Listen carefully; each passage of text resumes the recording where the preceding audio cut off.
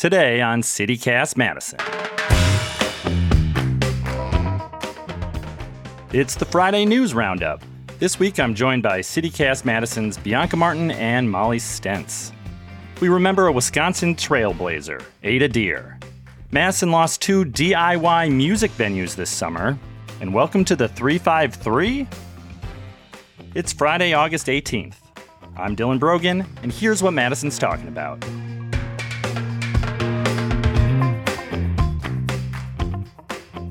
Three podcasters, all alike in selecting worthy headlines just north of Fair Verona, where we lay our scene. From news that breaks, the truth unwinds, where civic talks make civic minds more keen. From fourth lands of ramps and illegal swine is this, if you with patient ears attend, what here shall miss, the great Friday roundup shall strive to mend. Man, that was a long walk on that one. Our players this week, CityCast host Bianca Martin. Hi, Bianca. Hello from the Hamlet. And the sheriff of this here podcast, it's Molly Stentz. Hey, always up for a tale of illegal swine, always. Molly, you're kicking us off this week because an incredibly iconic Wisconsinite passed away this week. Yes, Ada Deer. She was a trailblazer. She died at the age of 88 on Tuesday night. She had been in hospice for some time. She's one of the people, I think, in Madison and in Wisconsin who was a quiet champion, was someone who did so much and perhaps was not given her due, perhaps was not known as widely as she should have been. So Ada Deer was the first woman to head up the Bureau of Indian Affairs. She had worked in the Clinton era for President Clinton, whose thing at the time was he wanted a cabinet that looked like America, and she was part of it. She was the first woman to serve as chairperson of the Menominee Nation, which was a huge deal. She helped write their constitution. She helped secure federal recognition for the nation in Wisconsin, which is a huge deal because so much derives from that. She was also the first Native American woman to run for Congress in Wisconsin. So she paved the way. She opened so many doors. She took care of so many people. She got so much done in her life. Thought we should reflect on that for a moment. She was born in Kashina in 1935. Grew up on the Menominee Reservation. Lived in a log cabin near the Wolf River with no running water or electricity. But then became the first member of the tribe to graduate from UW-Madison. I mean, when people like this pass, you're reminded of time, right? You're reminded of like how much things have changed in the course of one generation, one person's lifetime. And also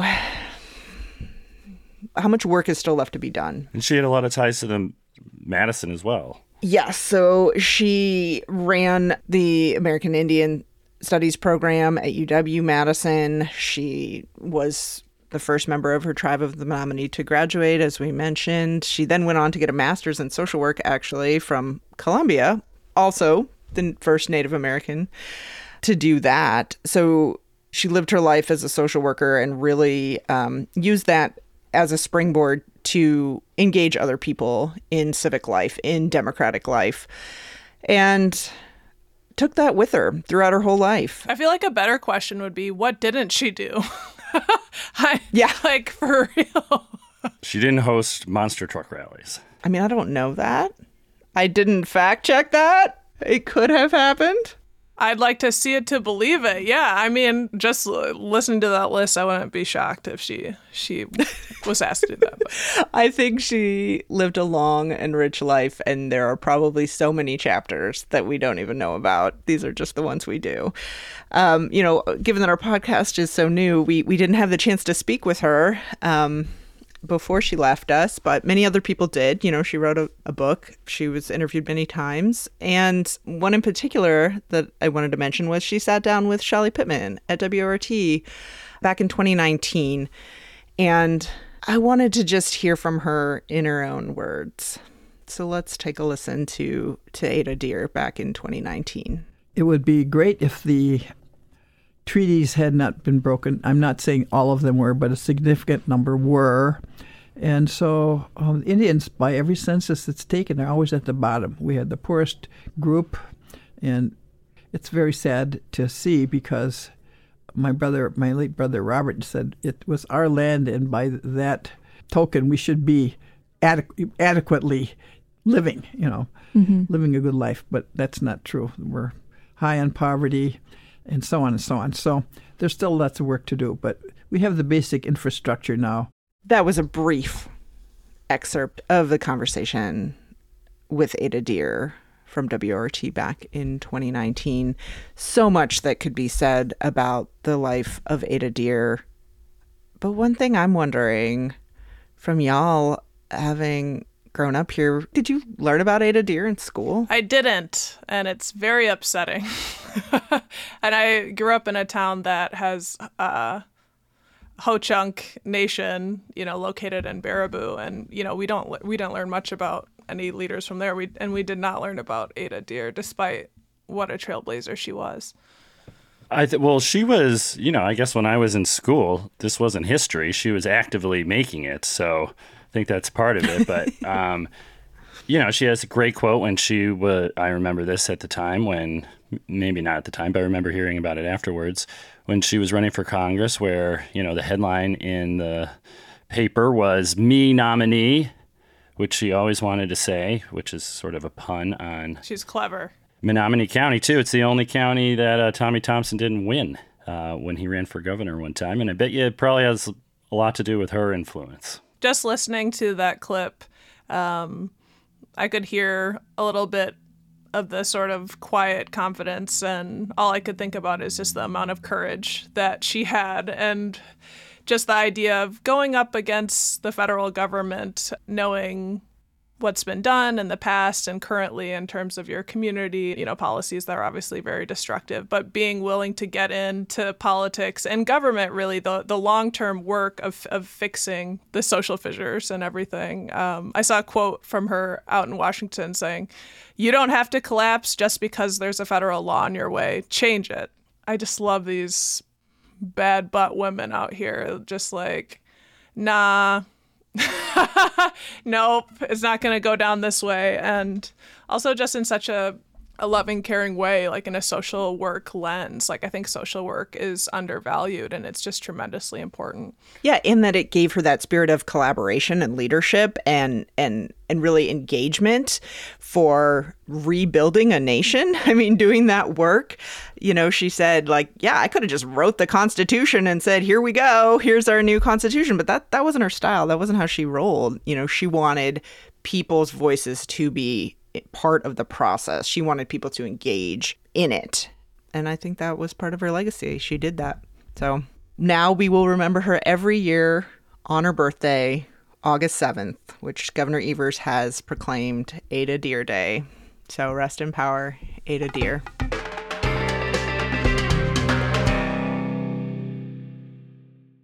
There are things afoot. Changes a coming to our hamlet. Have you guys heard about the proposal for State Street and West Gorham, the big development? You mean it's not going to be like a skate park hole in the ground? That was my secret hope. That hole in the ground was a half pipe. I don't know. That would be dope. And also driving past it during the construction for a long time could have been a really cool Tony Hawk sort of video game scape. Yeah, well, it's almost done, right? I mean, it's built, it's up. Maybe not all of it, but some of it. Yeah, so looking at a 10-story mixed-use building that would include a 500-person 80s, 90s retro-themed nightclub called the Roxy and 2 restaurants. The plan is to have live shows Thursdays through Saturday and DJ sets outside of that. Who doesn't love that? People talking about nightlife, wanting places to dance. Okay, but why is it Roxy with 2 X's? I just need to ask. For the snaz. Asked and answered. This development kind of begs a question, though, of who is a nightclub like this for? And there's a growing divide between music and creative folks, musicians and creative folks here in Madison, and like what's available for them for performances. This may be as less apparent to those who are not in that scene, but there's a growing tension that's not widely discussed often because, well, it's kind of underground. The plight of the emerging musician and creative in town. There really seems to be a divide between folks who have the means, who have more money, more clout, and newer artists, or, you know, people who are not looking to be necessarily highly commercially sought after, I guess. People are doing music for the love of music. And also musicians who do want to pave a path for themselves, getting on stages at big venues.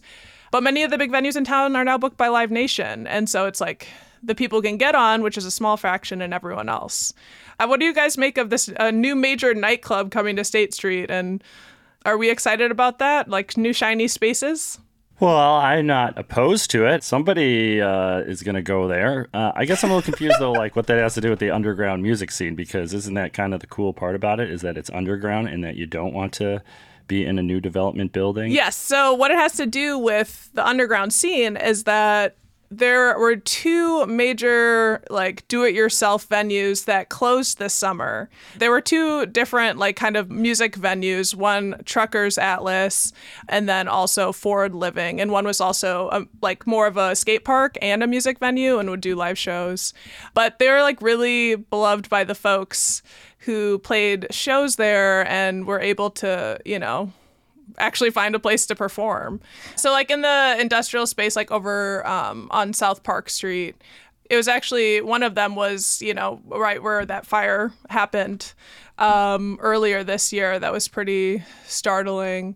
Their lack of good spaces for people without money. I guess we'll say that. Part of what's got us talking about this is Tone Madison dropped a think piece this week written by music editor Steven Sporl about these two do-it-yourself venues. Just like with a bunch of people quoted talking about what the spaces meant and how the absence is already impacting the scene, and kind of like a call to action about the need for the spaces as we see, you know, big developments coming up across town that are offering these great new shiny spaces. Does Madison have the infrastructure to support something that has been long supported here, which is kind of more blue-collar punk metal scene and spaces that don't have a high price tag? It feels like you're kind of telling a tale of two cities, right? Like there's the underground art scene, there's the spaces that people build on their own with whatever means or lack of means that they have to have shows, to make art, to meet with people, to build community. And that's a completely different world than the kind of high-priced shiny developments that are going in all over town for big acts, you know, that are powered by money, and therefore acts that are bigger commercial successes. They're not maybe going to take the risks on an artist that's less well known. They want to book people that they know can sell tickets. And we're getting more of those spaces, but on the other side of town, smaller spaces are shutting down. These DIY spaces, though, part of it is that they are kind of a fun secret. But also, like, the flip side of that, though, is that they're inevitably going to be temporary. There are some safety concerns. I just wanted to mention that. Of course, if it's an unofficial space, you know, there's certain things like fire codes and that sort of thing, and all of those spaces should be safe. So it's just on my mind this week. Fire codes are real. Fire codes are real. They are. Had a concert space 20 years ago that got shut down by a fire department, not here in Madison, but it was real. And of course we were mad at the time. We're like, gah. But after the ghost fire, after so many other fires have happened, Yeah. They had a point. Those firefighters, don't use velour for your wallpaper.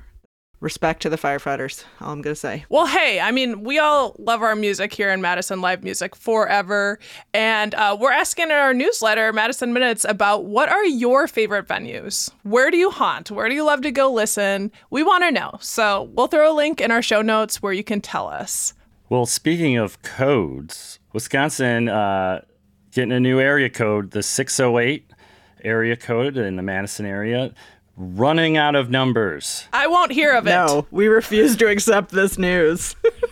Well, the Public Service Commission of Wisconsin doesn't care. They're going to be start rolling out this new 353 area code. Boo.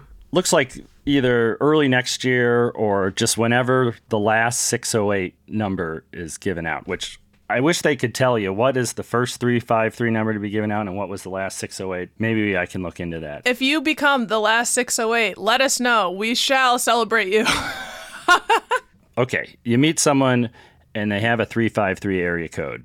Will they be ostracized? I won't recognize them as kin.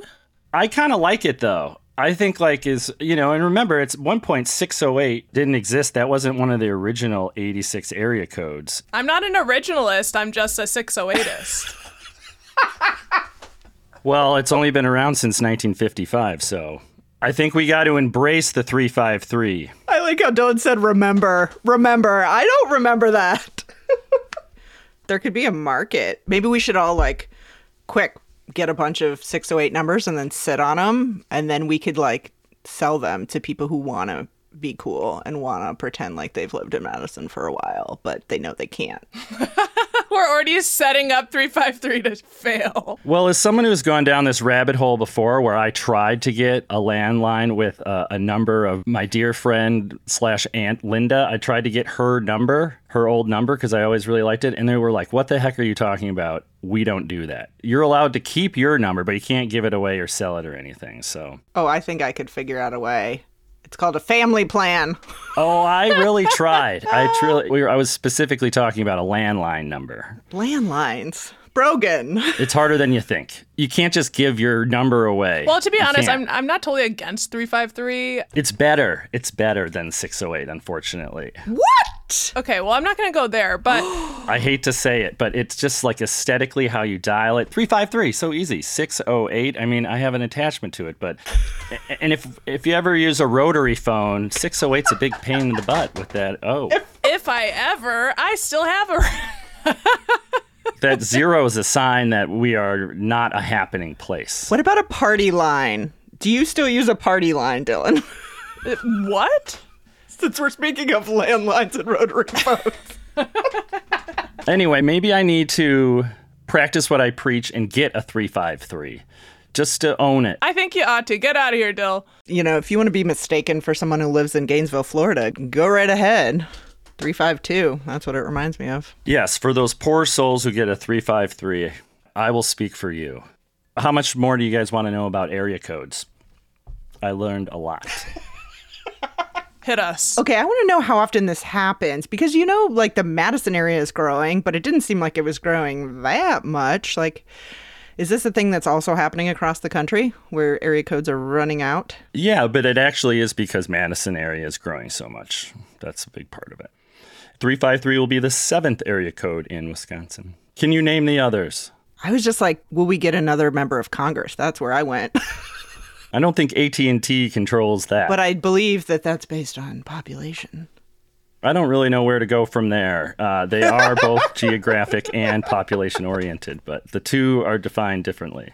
There's no real rhyme or reason anymore, it seems, to how they assign it. You said that in Florida they have 352. Well, there's a reason why they assign 353 to Wisconsin, because it's far away from Florida. So they don't like to put area codes that are similar next to each other. I appreciate this background. Thank you for the deep dive. Yes, I'm embracing the 353. Go overlay districts. Good luck with that. Molly Stentz, thanks for joining us here on the podcast. 608 forever. Bianca Martin, thank you so much. Of course.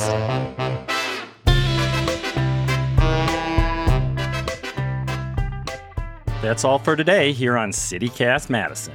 Bianca Martin is your host. We're produced by A.K.L. Moman, Natalie Rivera, Molly Stentz, and me, Dylan Brogan. Our theme music is by Carl Christensen.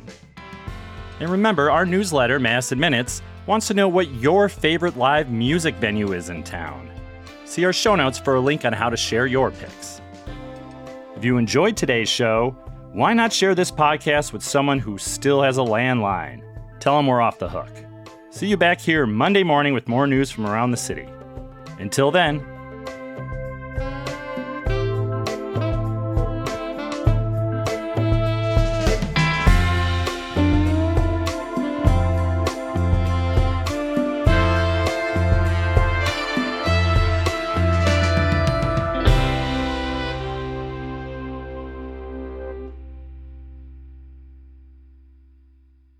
Just know that there will never be a 353 day.